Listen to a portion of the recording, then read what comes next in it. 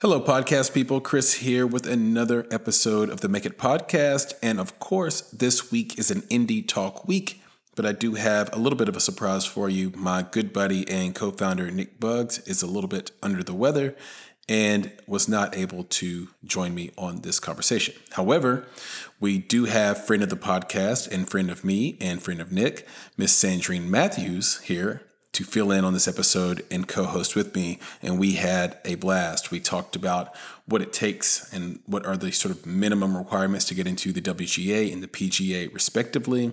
We talked about how to spot a huckster and a ne'er-do-well when you're going out to get investment dollars as a filmmaker. And we talked about how deepfakes might negatively and potentially positively affect the future of the film business. So, without further ado, enjoy this week's episode of Indie Talk.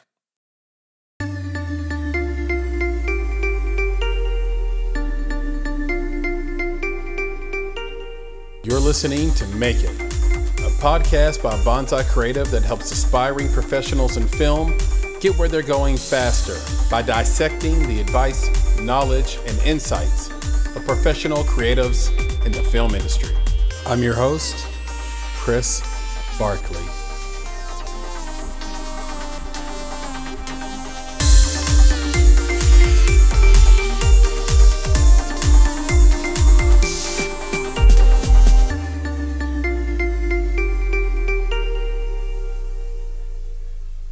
Hello, everyone, and welcome to another episode of Indie Talk, which is our bi-weekly conversation that typically me and my good buddy and business partner, co-founder Nick Buggs have together.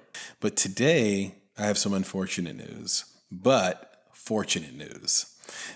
The unfortunate news is that Nick is sick and cannot do Indie Talk this week. So we are going to wish him well, hope that he gets better soon.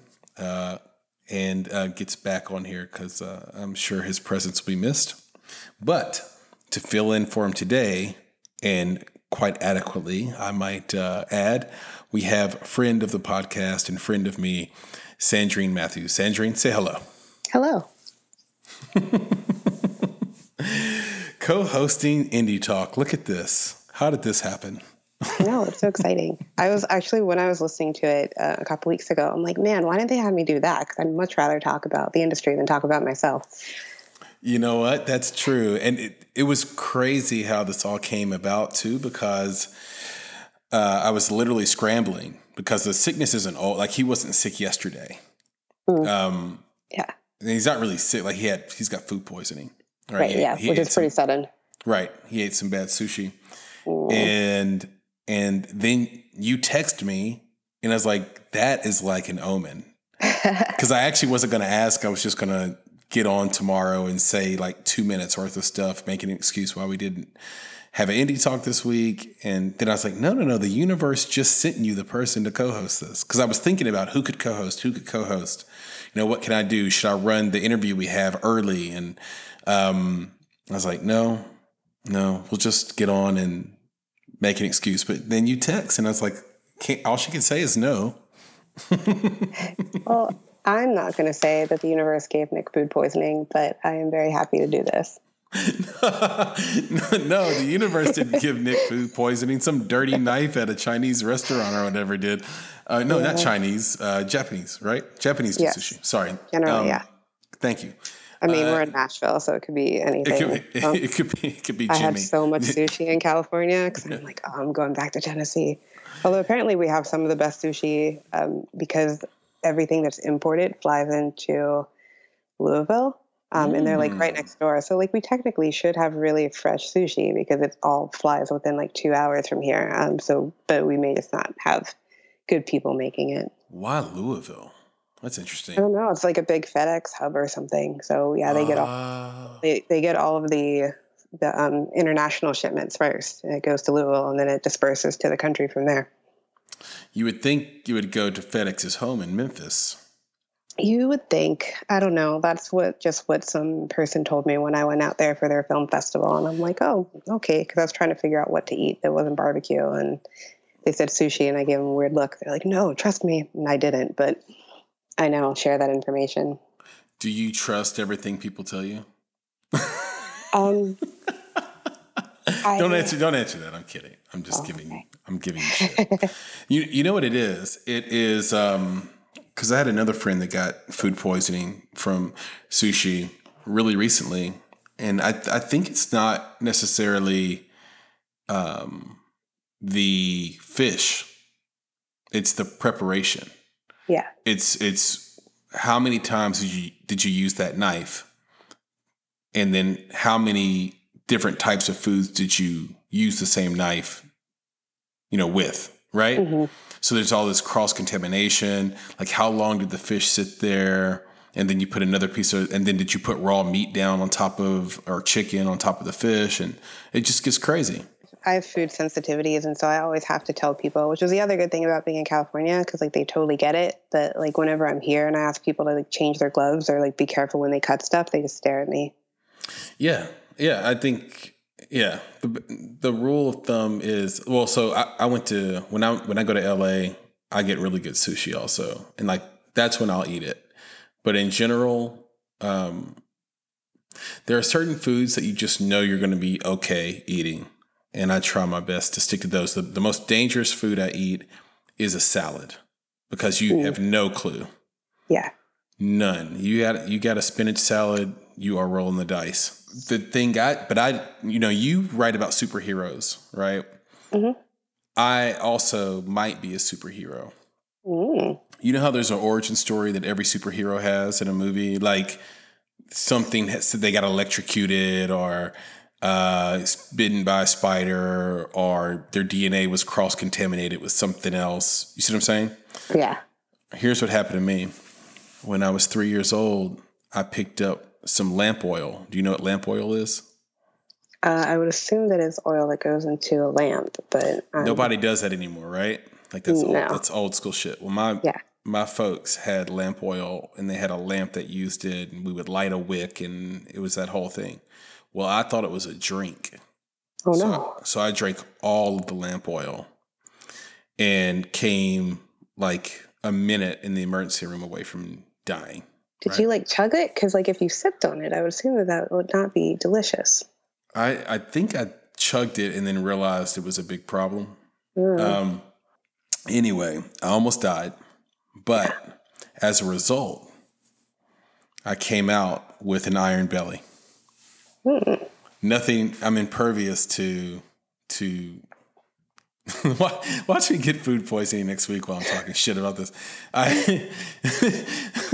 No, but I don't have those kind of food sensitivities that people have. Like when people tell me, "Oh, I can't eat that," I'm like, "What?" And then I realized most people have some sort of sensitivity to like dairy or peanuts or shellfish or things like that. I don't have any of that stuff. Yeah, just put it in front of me, I'll eat it. You could have like your own show, like a man versus food type show. I couldn't, because I'm pescatarian and I'm sensitive to like hormones and preservatives. So I could have a clean eating type show. That's about it. I used to be fascinated with it. I used to follow people like Adam Richman who did those shows. I used to like look at the training technique of like a Joey Chestnut or a Kobayashi. And just recently, for whatever reason, like in the last 5 years, I can't watch it. Like it actually makes me violently nauseous. Like how quickly they're eating and the amount they're eating. And I just think about like it's crazy what people will do for fame, right? Yeah. Like there's no reason to eat that much. Like you're killing yourself. Like Adam Richman has to know that he's killing himself, right? Like why are you eating that much hamburger? Yeah. Quickly. Probably. Like your body's just not designed to gorge, and you're just competing against a clock. So there's no way out of it. It's like you're living like Belushi in Animal House for the like entirety of your life, right? Yeah. It's not good. No. Anyway, you mentioned you're out in LA. What's going on in LA? Just getting away for a bit. Catching up with some people, having a couple of conversations about writing and life, but also just getting back into the creative groove. I took a couple of months off after last summer just because I was a little bit overwhelmed, and trying to get back into writing in Nashville. Like I would do a little bit, but not a lot. So it was kind of nice to be someplace where I had like no other responsibilities. And so I just thought about writing all day, which I guess was good and bad because then it was a very solitary type thing. I mean, like I had a lot of friends out there and spent time with people, but like on the days that were just writing days, it was just being by myself and I had nothing else to distract me. So I had to kind of stay in that. Just said it was both good and not so good sometimes for mental health, but I went to the beach a lot. I went to Disneyland a lot and just kind of relaxed. Yeah. I'm wondering, like, what's your technique? I mean, do you rent a hotel and then stay in the hotel room and write? Do you stay at a friend's house? And then if so, how do you nicely and politely let them know, hey, I don't want to be disturbed right now, I'm working? I was really fortunate in that the first week and a half that I was there, I had a friend who has like a guest house that someone lives in, and that person was going away, so I just cat sat for her. So I didn't really see my friend all that much because like it wasn't even connected to her house, and there's like a private entrance. And then when I left there, I had another friend that lives in North Hollywood who had just moved out there recently, and he had a spare bedroom, so I stayed there. And like we would talk whenever I was passing, but most of the time I was either in the room. I didn't do a lot of writing in the room though. It was mostly like watching Amazon or Netflix or whatever it was that I was watching at the time for like research purposes. I love that I have a job that I can research by just binge watching shows. And usually I would just go out to like a coffee shop or I would go to like a restaurant or a bar and just sit there and have really cheap happy hour food and write. So I spent a lot of money. I never actually made it to the Writers Guild Foundation. Like they have a library that you can sit and write. That's right. I was waiting for our friend Priscilla to come out because we were going to go. I knew she wanted to spend a lot of time there, and then she didn't make it out there. And I just, I spent a lot of time in West Hollywood, but it was usually at odd hours seeing other people. So I never actually got to that. Are you a member of the Guild? I am not. I have not written anything that has been produced by anyone that is a signatory. Yet. Got it. Is it 24 credits? Like what is the limit that you need to I guess get into the Guild? I don't know. I didn't think it was credits. I thought that it was entirely, I mean, it might be because I think a feature is considered 24 credits. So I don't know exactly how it works for television. And since most of what I write is episodic, like I've thought about both. I have a few ideas that I'm playing around with being either a series or a feature. And really it'll just depend on which friend likes it the most and wants to produce it. Cause I have some friends that do both. I'm especially talking with other people who are like out there hustling and trying to get into meetings and stuff. Like I feel very fortunate to have a network of people that do things or can point me to people that do things. So I'm just like, oh no, what am I going to do? Am I going to write a feature or am I going to write a television show? Like, it's not that easy. I've still been talking to people for a really long time and have to work that up. But I do feel further along than other people who have worked way harder than I have. And so I recognize that thing. But yeah, as far as like, if I were to sell like a spec pilot or something and it got picked up, I'm not entirely sure if that just selling the pilot will qualify me to get into the Guild, or if I would have to write more episodes. But I do know like one feature would allow you to be able to do that if it's produced by a company that's signatory. Got it. That's what it is. Okay. Yeah. I might be thinking about like what you need to be in the Producers Guild. Yeah, it's probably the Producers Guild because the credits thing is definitely a Producers Guild thing. And actually, like I might have been thinking about that too when I was talking about like a feature is definitely 24 because I know a feature will get you into that. For television, it is, it's a certain number of episodes. For shorts, I think you need to have 5. So like anytime I produce a short, I try to put it on Amazon because it's an SVOD, and so that counts. And so like if I had 5 shorts that I produced on Amazon and did like full producer stuff for them, then it would qualify me to be eligible to apply to join. That's a long step there, but yeah. And then I think it's hours for television. I know it is for new media, and I think it's also for television too. This is where we need like one of those live, like in the moment researchers like Joe Rogan has, right? Where it's like a Jamie, like somebody who could just be typing and getting this exact answer for us as we speak. But no, that's really good. And so I have my own opinions, but I'm wondering, this audience, we get listeners from, what's that? I was wrong. It's 2 features. Oh, 2 features. Yeah, 2 features, 5 shorts, 2 long-form television programs, 13 episodic. So like long-form is probably like TV movies, I guess. 13 episodic television programs, 100 episodes of non-episodic programs. So like talk shows, and then new media, 75 short-form episodes of 30 seconds or longer, or 3 hours of content, or 2 live events that are at least 3 hours long. Wow. And that's okay. So is that for just the Writers Guild, or is that Writers and Producers Guild? That's the Producers Guild. Like the Writers Guild is still the Writers Guild's not really clear. Like I said, I'm pretty sure you just have to have something produced by a signatory company. Yeah, I thought that was Producers Guild. I just wasn't sure because of the way that the facts were being interjected. Right. I was like, wait, what are we talking about here? Though is an individual. So you could have an individual that's in the Producers Guild. And I had looked this up before. And so you don't have to be in the Producers Guild to put PGA on your name in the credits. Like you just have to do a significant amount of work.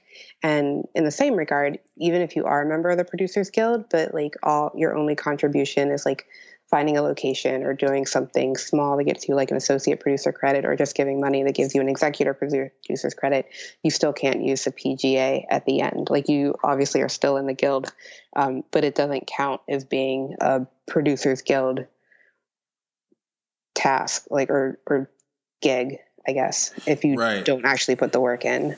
That's exactly right. And that's why that was one of the things. It's so funny you bring this up, because it's one of the reasons why Nick and I moved away from the EP/film consultant/brand consultant titles and moved over into advisory producer title.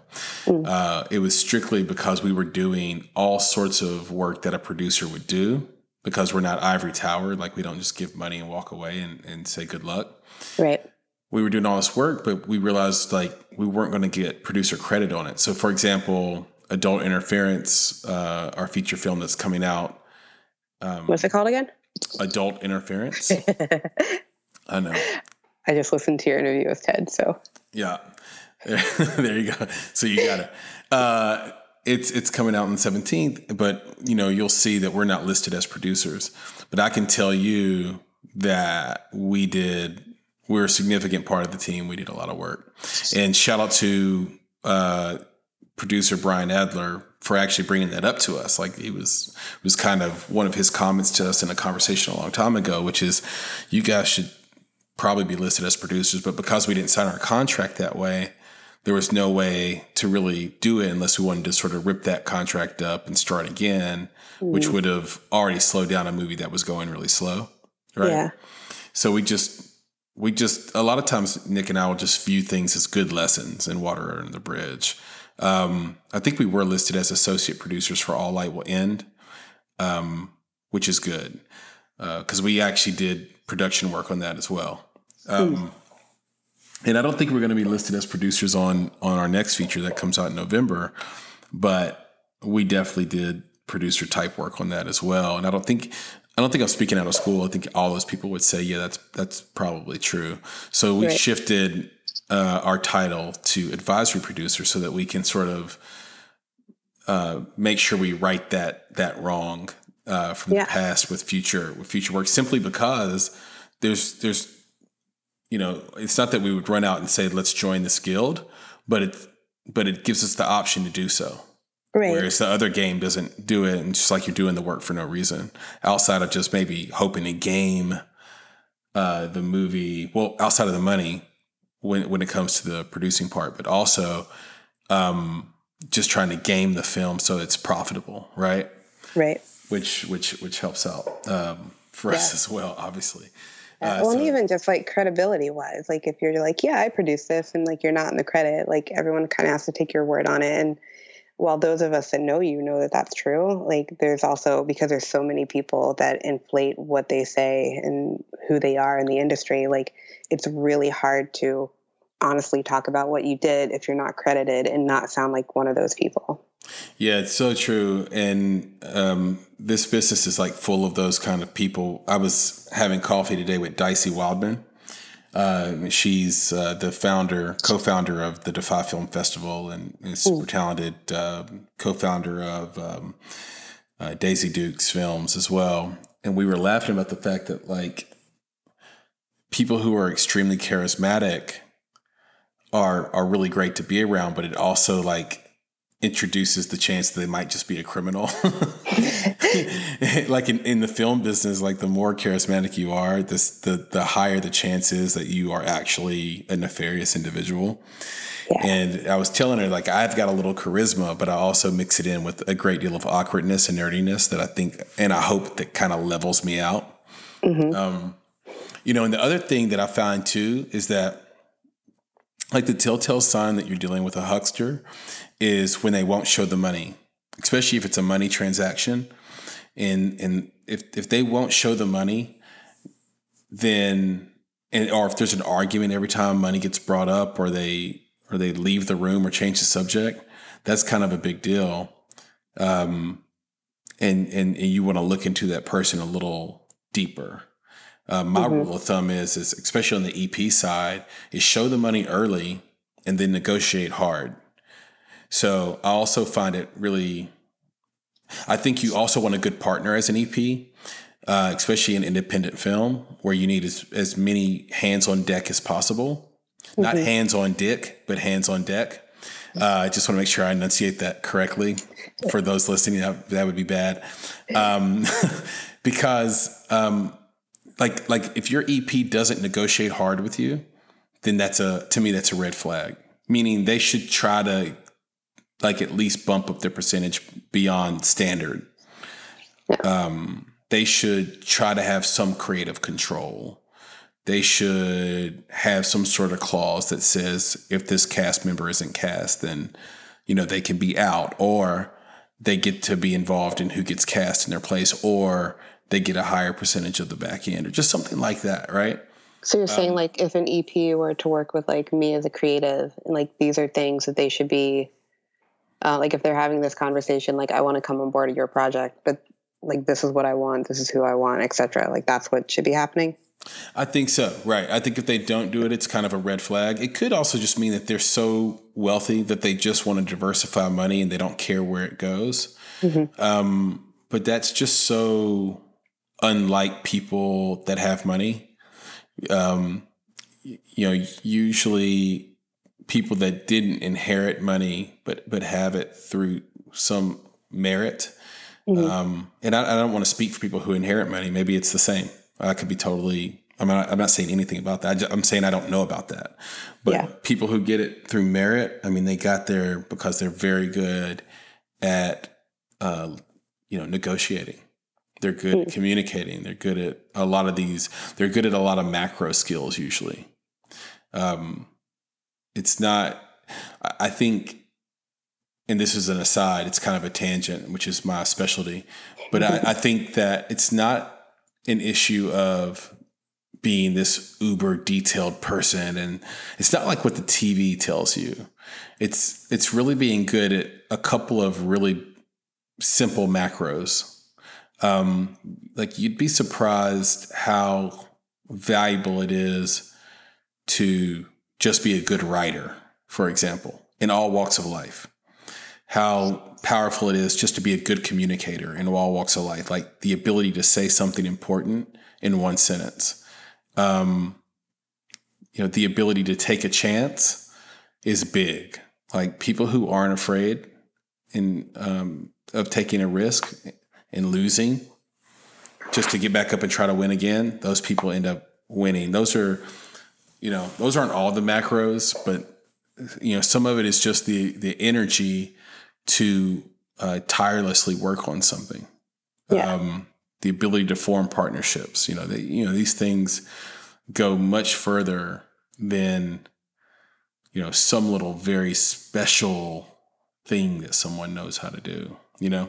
So Right. anyway, that's an aside, but yeah, that's the EP game to me.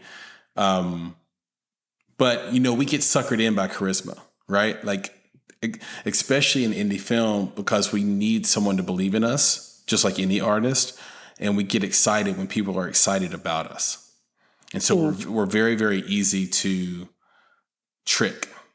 And we want to believe the lie in indie film, right? Like that's part of it. Is like, we want to believe this is all going to work out. I was actually thinking about you the other day because there's this feature film called Fast Color. Have you heard of Fast Color? I'm not. Well, I was thinking about you because it's a movie. It's an independent movie that is about Black female superheroes. And it's all based on the sort of absurdist kind of logic, which is, you know, a mother could lift a car if her child was under it. Mm-hmm. Right? So these are superheroes that are dealing with everyday shit. Well, anyway, the movie got picked up by the company's called Code Black. which was the Black film division of Lionsgate. Okay. Isn't that kind of too on the nose? Oh, yeah, a little bit. And by a little bit, I mean a lot of it. Yeah, I don't know if I like it. Anyway, Lionsgate severed ties with them in January, and just like that, they kind of lost their deal. But that's really the thing that happens in independent film. Like that's not necessarily the exception. And when somebody paints a path for you that's a little bit too smooth, I think that's a bit of a red flag. Anyway, the Fast Color movie, by the way, it is $5.99 on Amazon Prime. Yeah, it's gone through all kinds of shit to get on Amazon. Amazon actually was listening and paying attention to social media. This is what we talk about all the time, right? This idea that if you write a bunch of things, you were talking about doing like a basket of shorts earlier, right? Mm-hmm. If you do shorts, make sure that you pay close attention to your viewers, and hopefully you're building like a mailing list or create a list on Twitter. People don't even know about the list function a lot of times. It's on your profile, but build a list of people who are supporting you on Twitter.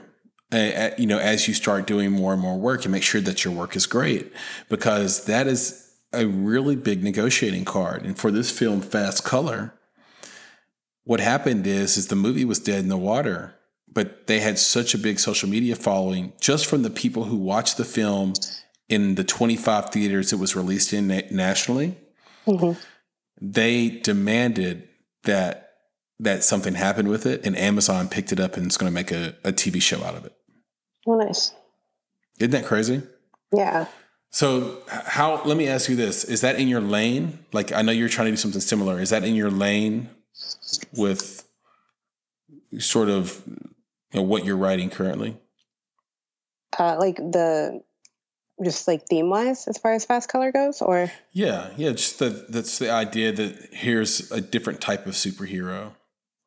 A bit like it. That's definitely what Less Than Super is kind of taking. Not even so much a different type of superhero. Like I more took superhero caricatures and then turned them into regular people that break stereotypes. Because in talking with a lot of people, and again, the good, bad about being gone for a month and just being creative, I now have 5 projects that I'm writing. And so trying to find like a theme amongst all of them. And I think all of them are just kind of about either like underdogs or fish out of water, overcoming obstacles, which really, like, if you look at any movie to heart, it's pretty much what everything is. But those characters in particular, the type of people either you don't normally see as heroes or people that you do normally see as heroes, but there's something about them that breaks what your stereotype is of them and just makes you see people in a different way. It's kind of the idea for that. So like the Fast Color thing sounds pretty interesting too in that regard, because it's that, and even when I was writing, like I've been kind of working on my story Bible /treatment for Less Than Super, and part of it's talking about how like a lot of kids will run around trying to be Superman, like with the cape on them, or Batman or whatever. Whenever you're little kids and you pretend to be superheroes, but then there's also the people that are heroes, that like the child that takes care of their younger sibling while their parents off, or somebody that makes dinner for your family, or anything that you do to help someone else when they're in need, like it's also another version of being a hero.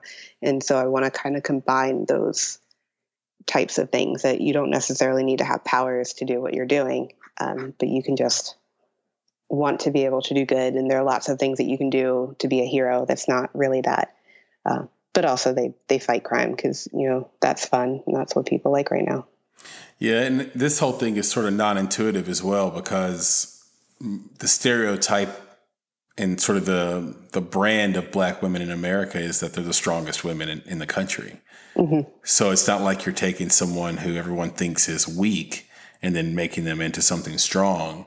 Right. It's more like saying, what if we all found out that they actually are superheroes? They're literally the strongest people. Yeah. Yeah. That's interesting. Yeah, it's kind of taking just an idea and stereotype about people and restructuring it, which I think sounds fantastic.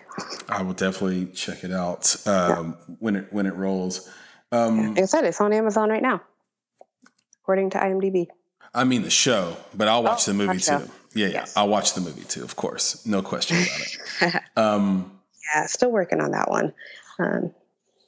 Did you see the Will Smith Matrix deepfake video this week? No. Okay. You could probably go to Hollywood Reporter and see it. You could go to, I know it was on Hypebeast, and it was on like a bunch of different sites. It was like all over the internet. And it's pretty crazy. And you know what a deep fake is, right? Mm-hmm. Okay. So for those listening that have no clue what a deep fake is, it's just, it's a way to edit a video that is hyper realistic. And I don't know. I think it's an omen for the future, because I think we're only scratching the surface of deep fake right now. So in 20 years, it's kind of deeply concerning, our ability to, this is something Elon Musk talks about, which is in 20 years, our ability to tell the difference between reality and non-reality will be very difficult. Because, in 20 years, the video games will be photorealistic. They'll be virtual reality or augmented reality or both. The deep fakes, you wouldn't be able to, the stuff that people will be able to do with video. Like they put Paul Walker's face on a movie after he was dead, right? Like, yeah. And it looked good, right? You could tell something was a little different, but that's like, brand new technology, right? Yeah. Like, I mean, they took 20 years off of Robert Downey Jr. in one of those. In the Yeah.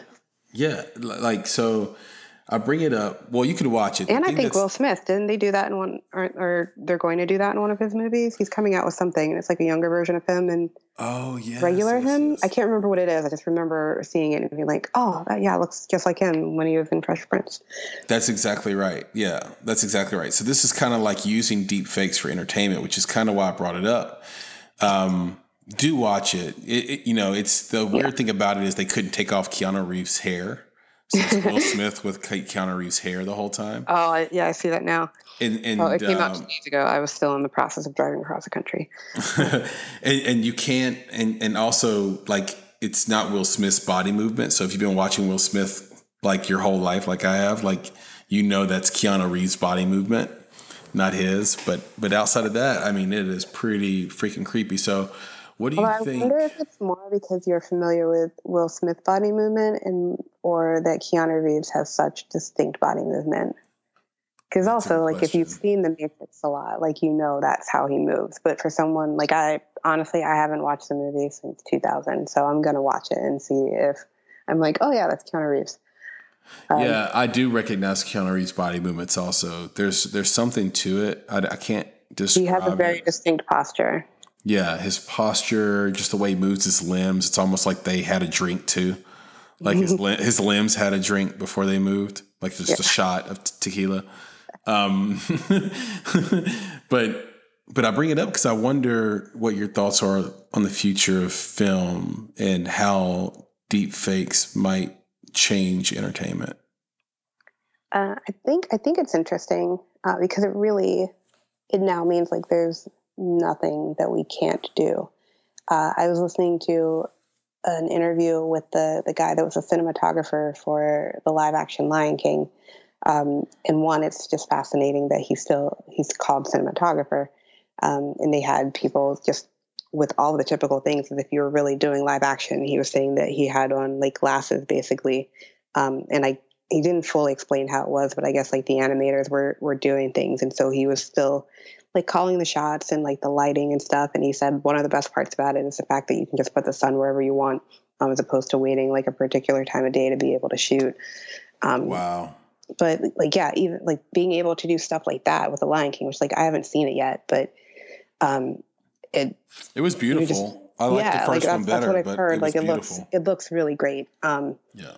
And like the biggest complaint I heard from people is just that the lions didn't have expressions, which if you're trying to make it as real as possible, they don't have them. But the first one is very expressive, so I get it. But yeah, like being able to do that, even just with the animals and like all the stuff, even that you can do with mocap, so like it doesn't look real, but it wasn't real. The lion's expression, Sandrine. It wasn't the lion's expression. That's not what made it not as good as the first one. What made it not as good as the first one is that they tried to satisfy every type of viewer in the movie. Therefore they satisfied no one. So you got one lion that's a singing Beyonce. You got another animal that's, like Childish Gambino, and you've got Seth Rogen, and like it on paper, it's like that's going to be incredible. And by the way, I enjoyed the movie. It just wasn't as good as the first one because the first one, I guess, had soul. It felt like you were getting told a story. Mm-hmm. And this one felt like a pop song. It felt like a pop song. That's what it felt like. It felt like listening to a pop song where it's like, oh, that's really good. I like that. But you would never go back to it once that summer passes or something, you know? Yeah, interesting. Anyway, I cut you off. Go ahead. It's okay. But yeah, just being able to do that and doing like all the stuff with mocap that they do now and everything else. And it's a little disconcerting only because now I wonder, as far as job wise goes, like if you can put anybody in something and do whatever you want, then will that affect like the number of actors you have on? Like if you could really have one actor that does a lot of voices, like why would you hire 10? And or even just having particular people. I was reading an article today that Forever 21 tried to get Ariana Grande to do some promo stuff from them, but like what they were offering was like not enough. So they basically took like all of her music, they dressed a lookalike like her, and pretty much tried to still do the ad campaign without her. And so she's suing them for that. But like I was like, you could theoretically be able to do anything that you want like that. Like you don't want to pay for Robert Downey Jr., fine. You still put his face in there. And I mean, like, I'm sure you're going to get sued for it. Well, but that thing's a little different. Now. Like I'm gonna track that case because it could have some huge ramifications for us in the future. I don't think Forever 21 is going to lose. I don't. You can have a lookalike. You know, it's the same reason people always lose their case when they try to sue Weird Al Yankovic. Like it's not going to work. That's not how like copyright works. I don't think. So I'm unless they really used her face and tried to superimpose it. But if it's just somebody that looks like her, man, that girl's got a career too. Just because she looks like Ariana Grande doesn't mean she can't go and win in life. But it sounds like they like also used her music and dressed like her and had her do like very specific poses. Like I'm not on either one side. I would need to know a lot more. All that stuff is fine except for the music. If they took the music, they're screwed. But what's crazy is they didn't have to do the music. They could have just done everything else, and it would have been fine. But You're right. I think right Yeah. now we're in the wild, wild west. Like what will privacy rights look like? It almost feels like the Constitution needs to be rewritten, and we're at an age where so many laws are antiquated and need to be rewritten because they just don't even fit the times. Like they don't even make sense Right. for what's going to happen in the next 20 years, 10 years. Like how will we manage that? How will we manage someone's rights, contracts, likenesses? Likenesses isn't a word, but you get what I'm saying. Yeah. I don't think it's a word. It could be. If it's not, I just made it up, and it sounds good. We'll keep using it. But I was good with it. Yeah, what happens in this industry? Because I was actually for years, for like 20 years, I've been saying to myself, if animated films continue to be this profitable, why would any studio make anything but an animated film? Like the room for there to actually be a narrative feature film that doesn't have to do with superheroes or isn't animated is getting smaller and smaller and smaller from big studios. Now, because we have so many content aggregators, that's where we might win out, but that's a smaller market, right? But the big window doesn't want to pay for anything but a home run, especially with the budgets that are so unsustainable. Right, going through the roof, both in marketing and production. Yeah, well, and I think a part of that is just their fear of trying something, though, because like if you look at even like the past 5 years, like the movies that get funded like from are the big blockbusters or superhero movies or the animated movies, but all the movies that win the awards are still the small, tiny indies. And yet, even though we have seen that year after year, like nobody wants to take a chance on any of those. Right. But you have to look at it too, like Black Panther got nominated last year. It did. Right. Well, because it was a fantastic story. Like you take out all the superhero stuff and it's still an amazing movie. I don't know. It was good. It was good. I don't know if There's no real action until like Act 3. Well, I mean, Killmonger does kill those people in the museum. He does, and then there's that fight in the bar. But still, like, and I paid very close attention to this because when I've had people read Less Than Super, like a lot of the feedback is there's not really any superhero stuff that happens until like page 20-ish. Like there's a lot of talking at the beginning and then it just kind of gets slow into the action. And they're like, you're doing a superhero thing. You've got to like punch people in the first 5 minutes. I'm like, do you really? And then Black Panther came out and I'm like, look at this one. It's all about like his family and heart and stuff at the beginning and trying to get into it. And I'm like, you could have a beat of action, right? Right. You doesn't need to be, but to have beats of action that move your story forward. Sometimes people give you feedback on your work and they don't have the right words. So then you get confused. You see what I mean? Well, it's a lot of times people will give you feedback and their feedback is, well, I would have done it this way. And I'm like, okay, you can write your thing. That's not good feedback. No. And right. And that's my pushback to them is because their feedback wasn't necessarily this would make it better. It's I would have done it this way, or you tell me this, and so this is what I'm expecting because this is what everyone else has done. I'm like, well, I don't want to do what everyone else has done. Like, if that's what I wanted, I would just tell you to go watch this instead of watch my thing because I don't like to promote myself. So I need to do something different to justify why I'm doing it at all.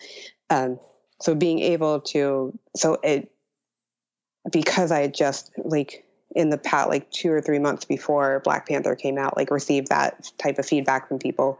And so then being able to watch this and being like, yeah, there's like tiny little spots of action within it, but like the main stuff doesn't really happen until like the big fight at the end.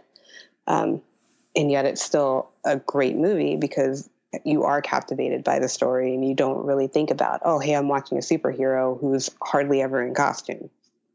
Right. I guess that's a fair point.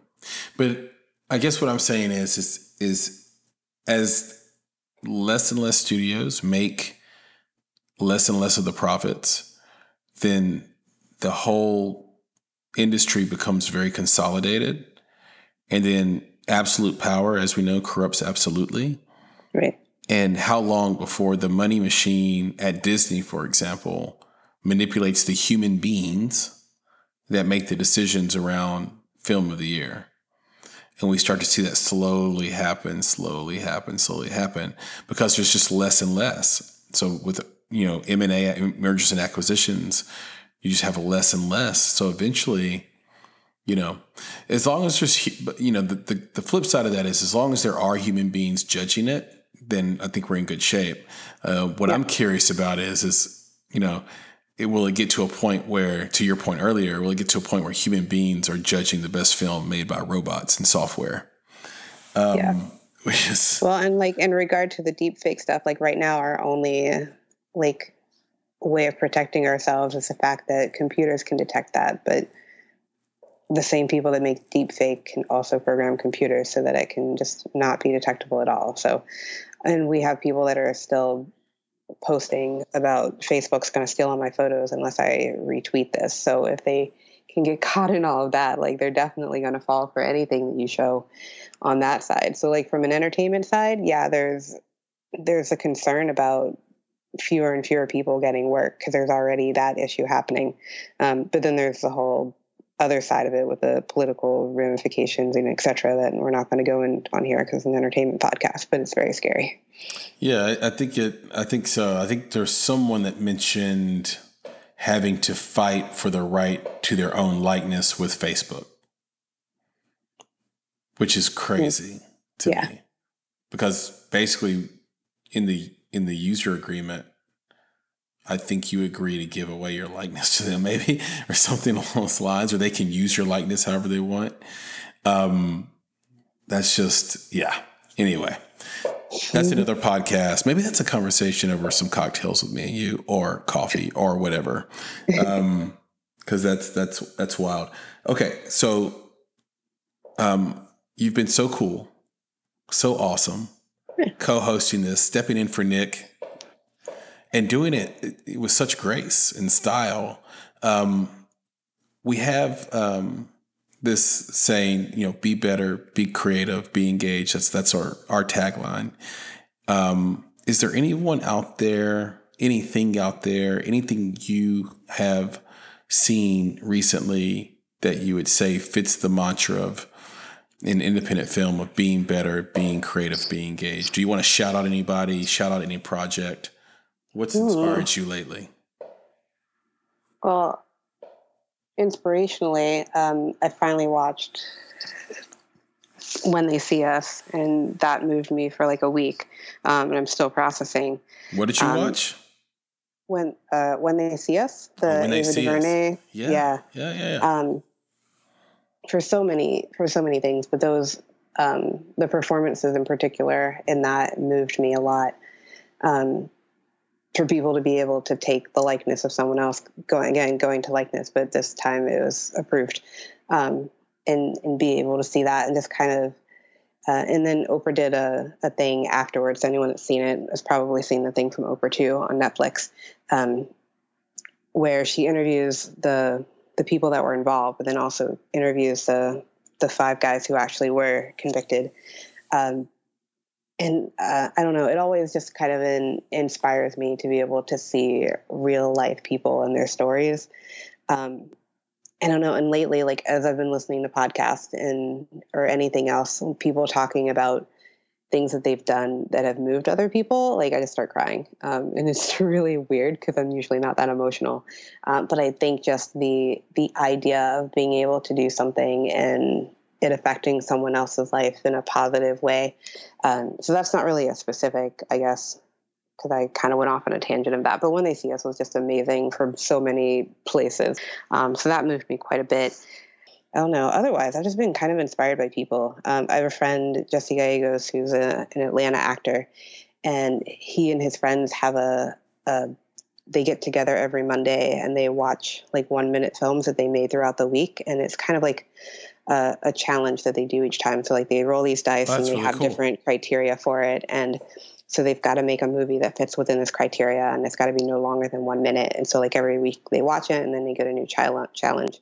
And so it's been just really inspiring, like seeing him and all of his friends just get out and like create stuff all the time. And like he's a working actor, and so if he's not doing that, then it's because he's on set doing other stuff. And just over like the last several months in particular, like the amount of work that he's been doing and the work just everyone down there has been doing, like it's been enriching to all of them, because they're all either shooting or acting or doing both. Like he acts, produces, and kind of does all the sides of the camera, and many of his other friends down there do that too. And so it's been just a very invigorating thing for them because it renews their love for the craft. And so then they're more likely to go out and audition more or shoot more of other stuff that they get paid for. And so that type of energy has been just really great. Yeah, I think that's an awesome idea, like to shoot 1 minute films, almost like how we do in writers groups where we'll bring what we wrote and then we'll share it with everyone and get the critique and then someone else reads. Instead, do a filmmaker's version of that where you shoot a 1 minute film once a week and then you show it and get some feedback. I love those types of things. Like everyone just did the 48 recently, and like I was unfortunately out of town for it, but even just seeing so many people being really excited about it, and people who act for a living, like they were still just excited about getting together with friends and making movies. And like that's really what it's all about. It's just us getting together and making stuff. And the more we make, the bigger we all become. And then the one person gets there and brings the rest with them, like eventually is kind of the goal. But even if that doesn't happen, just being able to create and do stuff, like that's the thing.